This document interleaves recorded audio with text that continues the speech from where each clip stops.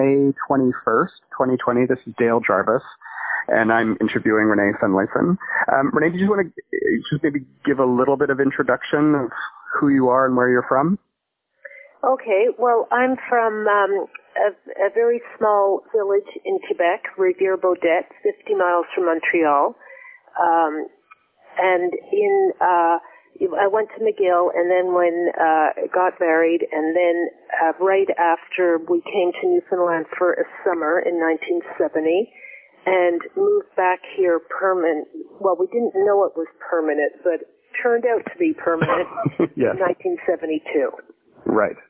Yeah. And where did you first live when you came to Newfoundland permanently? In Woody Point. In Woody Point. Okay. Yeah. All right. So tell me what it was like. Why did you decide to move to Woody Point in 1972? We spent the summer there in 1970, and we loved it. It was just beautiful. And in those days, finding work and, making enough money to live was not difficult. It was pre-1973 oil embargo. And so we thought we had saved up money. Duncan had a job with the federal government, and we lived outside of Ottawa in a small town called Pakenham. And we saved up enough money that we felt we could move to Newfoundland for a year, just for the experience. And that year stretched into 5 with, and by this time I had 2 kids, with Duncan going to the Arctic and getting summer jobs. And then after 5 years, we really ran out of money, and so we looked for more permanent situation and moved to St. John's. Right. Okay. Now, what is your background as a craft producer? How did you get involved in that kind of world? Well, it was really fluke. I think my very first item was a little hooked floor mat, and it was probably, no, it wasn't a kit. I somehow saw a kit, and I just put stuff together to make a little latched hook floor mat. Very, very simple. And then the summer that we came in 1970, the last stop we made in Montreal was at my sister's. The car was packed. We were ready to leave. And she said, just wait a minute. And she ran back to her apartment and came back with a small box, and it was a little table loom. It cost like $4.95 or something. And she said, take this. You might want to use it when you're in Newfoundland. And lo and behold, I got hooked. I unpacked it, and I was able to find a source of wool. And at that same summer, Pat McLeod and Gisela Westphalen started Bombay Crafts. And one of their special items was hand-knit sweaters made out of natural colored homespun wool. And so here was a source of yarns. And I made, I think my first project was woolen placemats, totally, not useless, but, what's the word? Not the best material for placemats in terms of washing. And, I also made a little mini skirt for myself. That was the style in those days. Right. It was wide enough to make a mini skirt. How wide is wide enough? I think, I'm almost embarrassed, 18 inches. So I loved it. I just somehow loved the process. And then we went back to the Ottawa area, and I was looking for other yards. I wanted to get some cotton because cotton was a more appropriate material for placemats. And I went into this store on Spark Street Mall and asked about, I can't remember what it was called, but somehow they had weaving supplies. So I asked about cotton, and they said, go up to the 3rd floor. And there they had looms for sale. And without any hesitation, I ordered a loom. floor loom, 36-inch Leclerc floor loom that's made in Quebec. And came home and told Duncan I just ordered a loom, and that was it. Then, every spare minute that I had, I self-taught, basically. I struggled to set up this loom and started weaving. So you had bought the loom then in Ottawa and then packed it up and brought it out when you came in 1972? Yep. Yeah. It's traveled with me. We went back to Toronto Duncan did a meteorology course. We went back for 9 months. I took the loom with me, brought it back. Yeah.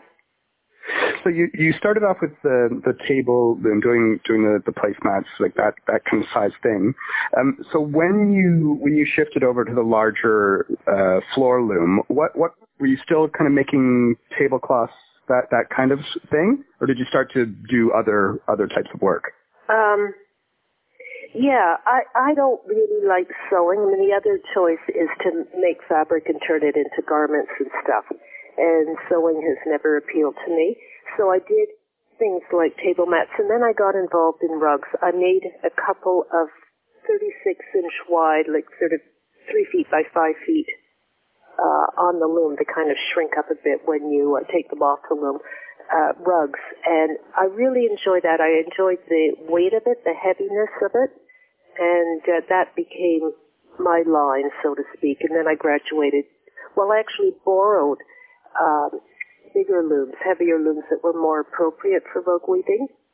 And in those days, weaving was relatively popular. It was sort of a revival of the crafts from the 60s. And there were a number of looms in people's houses that weren't being used. And I'd meet people and they'd say, gee, I have a loom in the basement, you can borrow it if you want. And so they were much better looms than I had. And so for a number of years, I was working on borrowed looms. Well, two, from two different people. Mm-hmm. And then I ordered a loom from California. And when about was that, when you ordered that? Oh, that would have been 83, 84. And the reason I got this loom, it's called an AVL. I think they're the initials of the designer. And it was capable of being linked up to a computer and doing card weaving. Like, you could do much more intricate patterns with it. Mm-hmm. And so when I placed the order, I placed it for the whole system. And then I was chatting with a friend who had also done some weaving, but in the meantime she became a lawyer.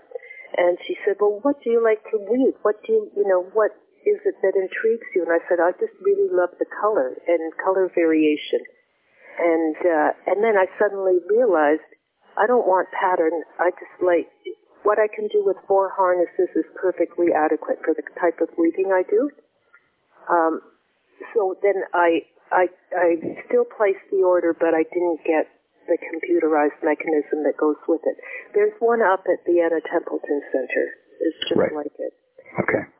And I'm really glad I made that decision. And it was, it was a big, wide loom. I could weave 60 inches wide, and it was heavy, and it was made for production weaving, so I could really churn this stuff out. And so at this point, you were in St. John's. Yeah. Yeah. Where were you living at that point? At that point, we were on 18th Street. Yeah. And so did you have a space specifically for your production? Yeah. So when we moved into that house, I used one of the tiny bedrooms upstairs for my production, and there was a basement apartment in the house, and then gradually we didn't need the money from the tenant from the basement apartment, and so I think it was 84. No, if it was 84. Yeah, we renovated. In 83, I'd say we renovated. So I probably got the loom like 85, 86. Mm-hmm. We renovated it into a studio. So I had, a lot of space. It was great. Right. And washer dryer down there, and I dyed my own wool. So there was, countertop, and it was really well set up for a weaving studio. Right. And at that point, who were you weaving for? Basically, I did it all for myself, and I went to craft fairs. Okay. And so, I did the craft. There were 2 craft fairs in St. John's, I believe, the summer one and the Christmas one. And Donna Clouston was going to Nova Scotia, and I think the 79 might have been the first year I went to Nova Scotia.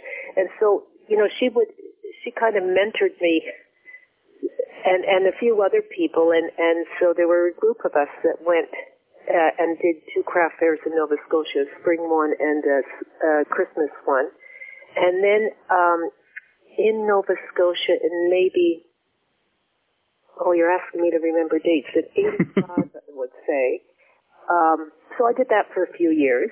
And there was a fellow who came through who organized the big one-of-a-kind. No, I'm wrong. I did the craft fair in Nova Scotia, and then the next step up, people were going to a craft fair in Ottawa. And so and that was at the Civic Center in Ottawa. It was a big one, and people came from across Canada to that craft fair. And I applied and got accepted. And there at my first craft fair, I believe, a fellow came through from Toronto who does the big one-of-a-kind craft fair and looking for new people. And nobody was doing rugs. I mean, that was what made me unique because I specialized in rugs. And so he said I should apply to the Toronto Craft Fair. And so then I started doing I would do Nova Scotia, Ottawa, Toronto, and was a killer. I mean, and you would end like 4 days before Christmas. But that's basically where I sold my product. Right. So at that time, sort of early mid-'80s, when you were working in a production capacity, how many rugs would you produce in say a year for sale? Well, it seems to me I would ship off 50 rugs to these craft fairs. So over the course of the year, probably 75 or so. Right. I don't think I've ever actually added them up. But it was, I pretty well worked full time. I mean, certainly to my own schedule. And when the kids were young, I could quit, like when they came home from school, or I was just in the basement. I mean, it was a perfect place to have, be at. It was a perfect situation in terms of being around, but still being able to get down in the basement and do work and be there for the kids when they needed me. And as they got older, I would work more, like I didn't have to be around as much, so my hours got longer.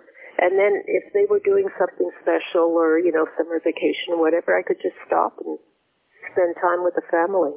Mm-hmm. Where would you get your materials from?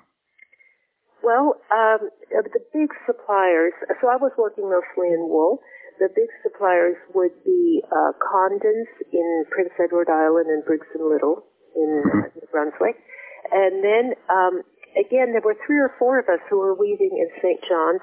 And Jill Campbell, who was from England and moved here in 70, 72, something like that, she started bringing in mohair from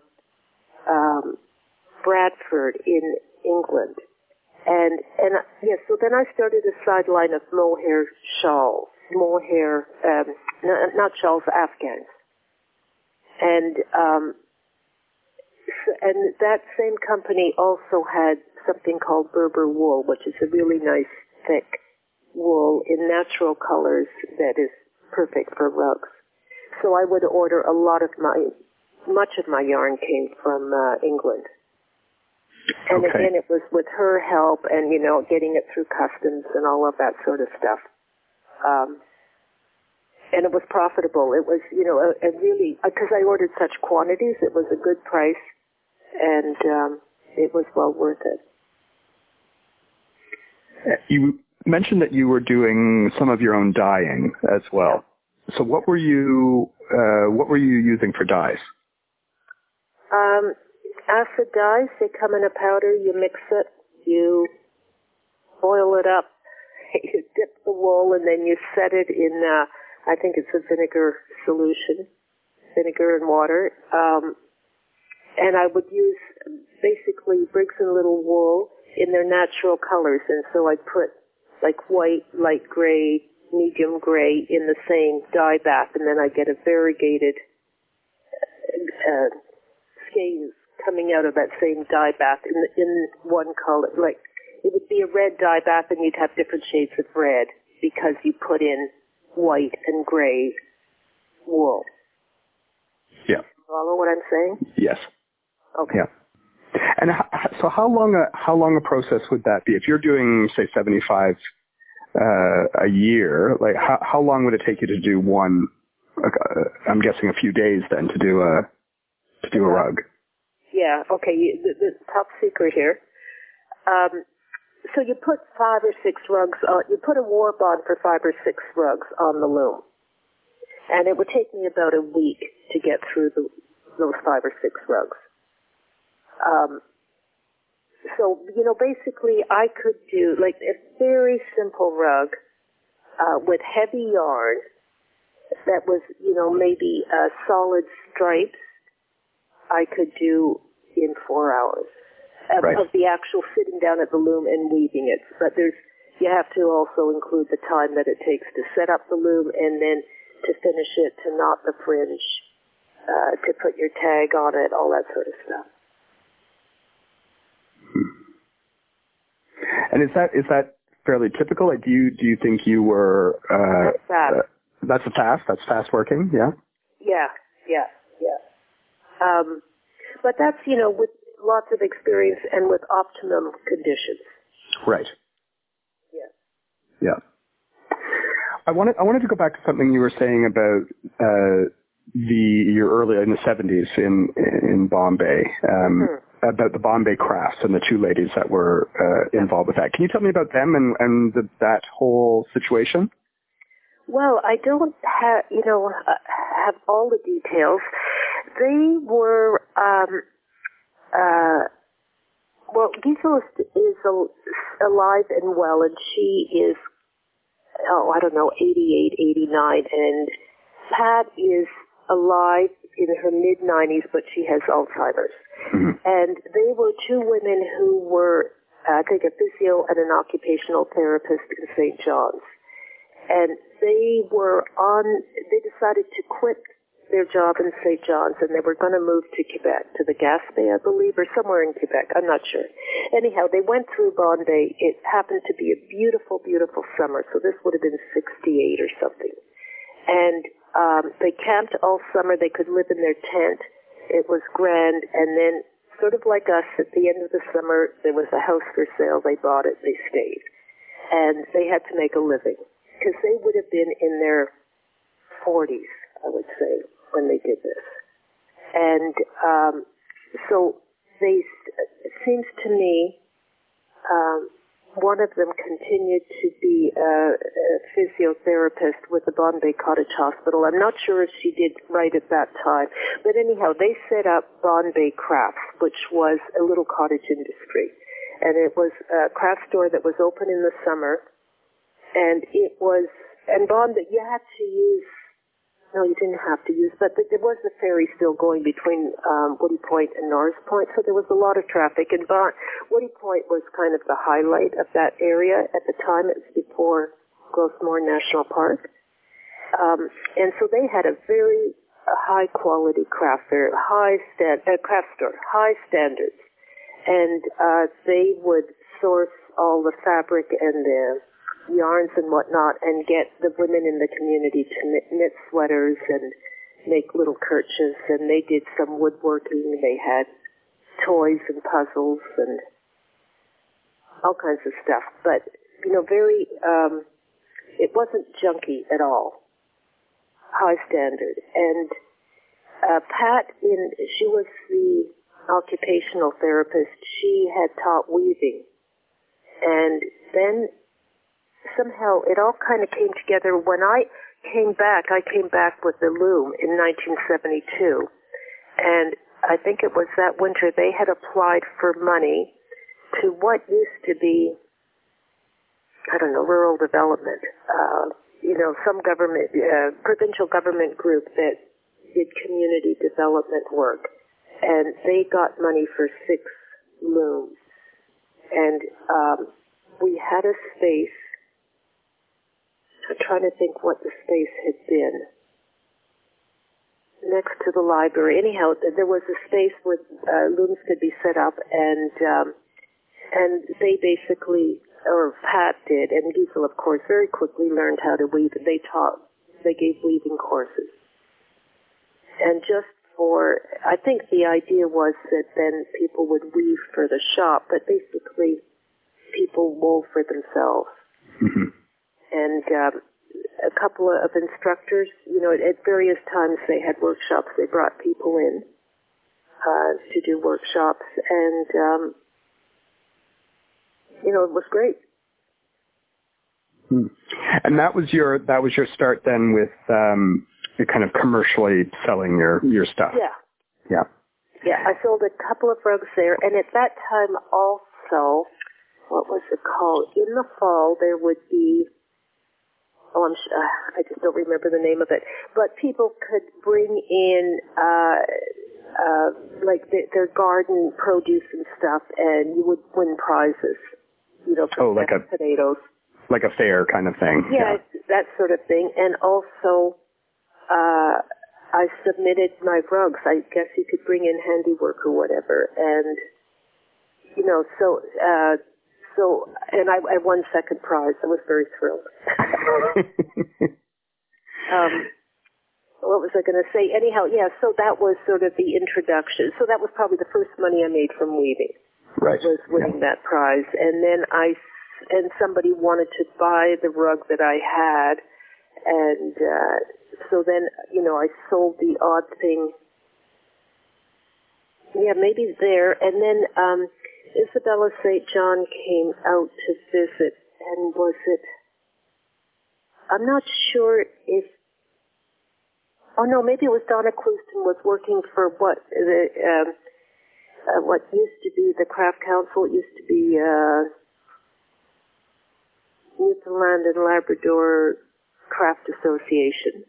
And she was on a road trip. She was their administrator and came to visit me. I guess having won this prize or whatever, they had heard of me.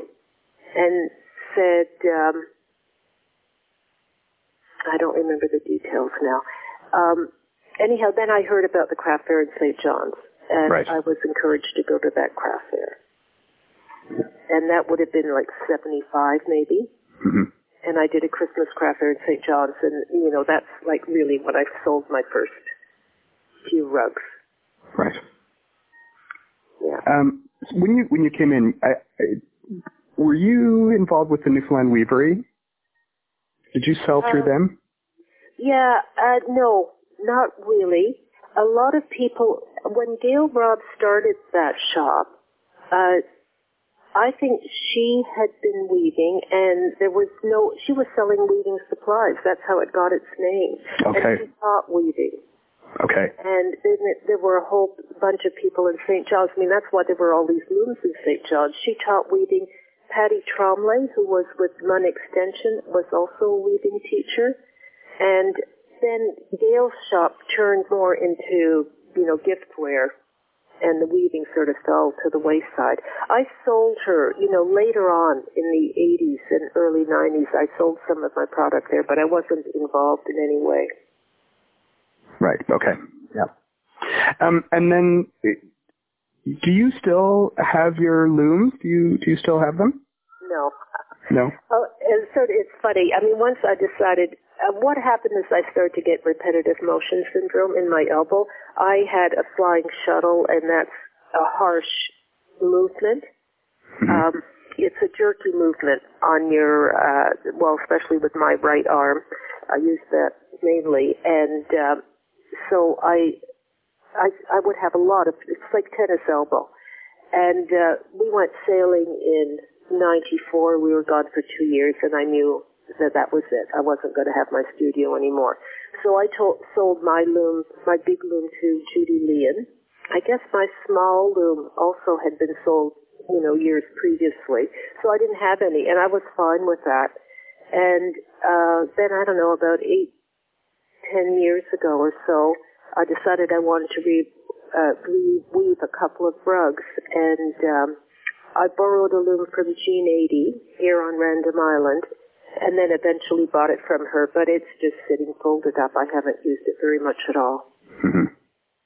We all worked pretty individually. Like, there were a little group of us, and I found very supportive, and it was interesting because I'd meet other weavers other craftspeople when I went to these craft fairs, and I didn't get the sense that they had, well, no, that's not totally true, but, like, Jill sourced a really good yarn, and she wasn't afraid to share what her source was, Mm-hmm. People were very generous and very helpful, and that certainly pushed me along, and I always felt that I would have never, and had we stayed in the Ottawa area, I would have just been a hobby weaver. It never would have become a profession for me.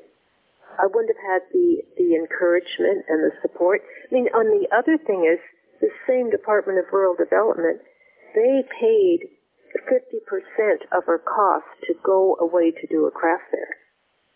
And that was huge. That was an incredible benefit. So it wasn't such a risk to go Right. and do a craft fair, and not we always made money in the end, even after expenses, because of their support. Right. And that was actually joint. I think it was also money from the federal government, it seems to me. You would have to check on that. There seems to be a bit of a resurgence of interest in weaving. There are all these younger weavers now in the province. What advice would you give the young people? Is there anything you would tell them? Oh, boy. I don't know. It's a lot of hard work. You do it because you love it. Yeah. And I think the situation has changed dramatically. It's, the competition, there's so much more out there for people to spend their money on. And I was on the tail end of people loving handmade craft items. I don't think, now we're into tech and whatnot. It's a hard, selling art or, selling craft is always hard. But, yes. You do it because you love it. Yeah. Yeah, no advice. I would imagine that weaving is very much a solitary kind of art. Yeah. It's not like knitting where you can get together and do it and chat at the same time. You're off in your own little studio. Yeah. Yeah. Yeah. Very much so. And that's why, in a way, craft fairs were so much fun. Yeah. Do you miss that? Do you miss that aspect of it? No. I don't miss it. You know what happened? It became hard work and less fun. That balance changed. Yeah. And, the camaraderie was great. I loved that. But I don't miss, the setting up, the work of it, the sitting around, the boredom. There's lots of negative I can conjure up and don't miss it at all. Now you can just go to the craft fair and... for a long time I didn't even go. I was saturated. It was like, I'm finished with that world. Yeah. For me, it was very cut and dry. Once I knew I wasn't going to weave anymore, I got rid of everything. And, without any qualms. But then you ended up at the craft fair last year helping out your cousin, your niece. Purely because it was her. Yeah. She was there, and, it all sort of came back to me. But, that's the only time. I've never spent so much time at a craft fair in the last 20 years. Okay. Thanks for this. All right. Well, take care, and I'll talk to you soon, I hope.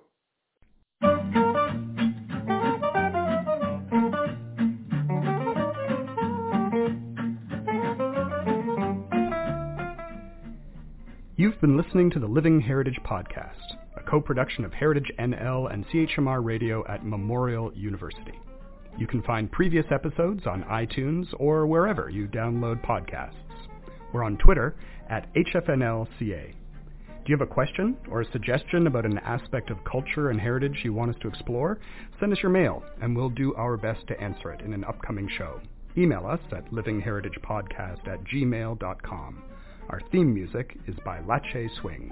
Thanks for listening.